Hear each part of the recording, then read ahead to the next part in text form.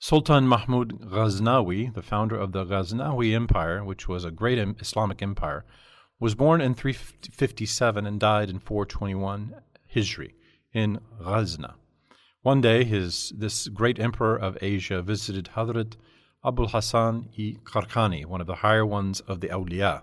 In the course of their conversation, he asked him, "What kind of person was your leader, Bayazid-i Bastami?" Hadrat Sheikh answered, "Bayazid was such a perfect wali that those who saw him attained the right way. They joined people loved by Allah Ta'ala." Sultan Mahmud did not like this answer. He said, "People such as Abu Jahl and Abu Lahab saw Rasulullah, the Sayyid of the universe, many times. Despite this fact, they did not come around to the right course. How can you say that those who saw your Shaykh came around to the right course?"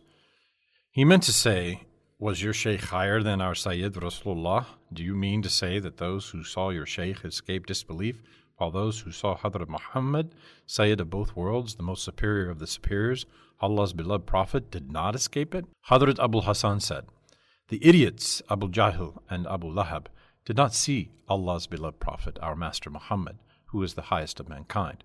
They saw Muhammad, who was the orphan of Abu Talib and the son of Abdullah. They saw him from that point of view. If they had seen him as Abu Bakr Siddiq did, they would have escaped disbelief, thus attaining perfection like him." Allah Ta'ala, to point out this subtlety, declared in the 197th ayat of Surah Al-Araf, "You see them look at you. They cannot understand you. They do not see your superiority." Sultan Mahmud Khan rahmatullahi ta'ala liked this answer very much.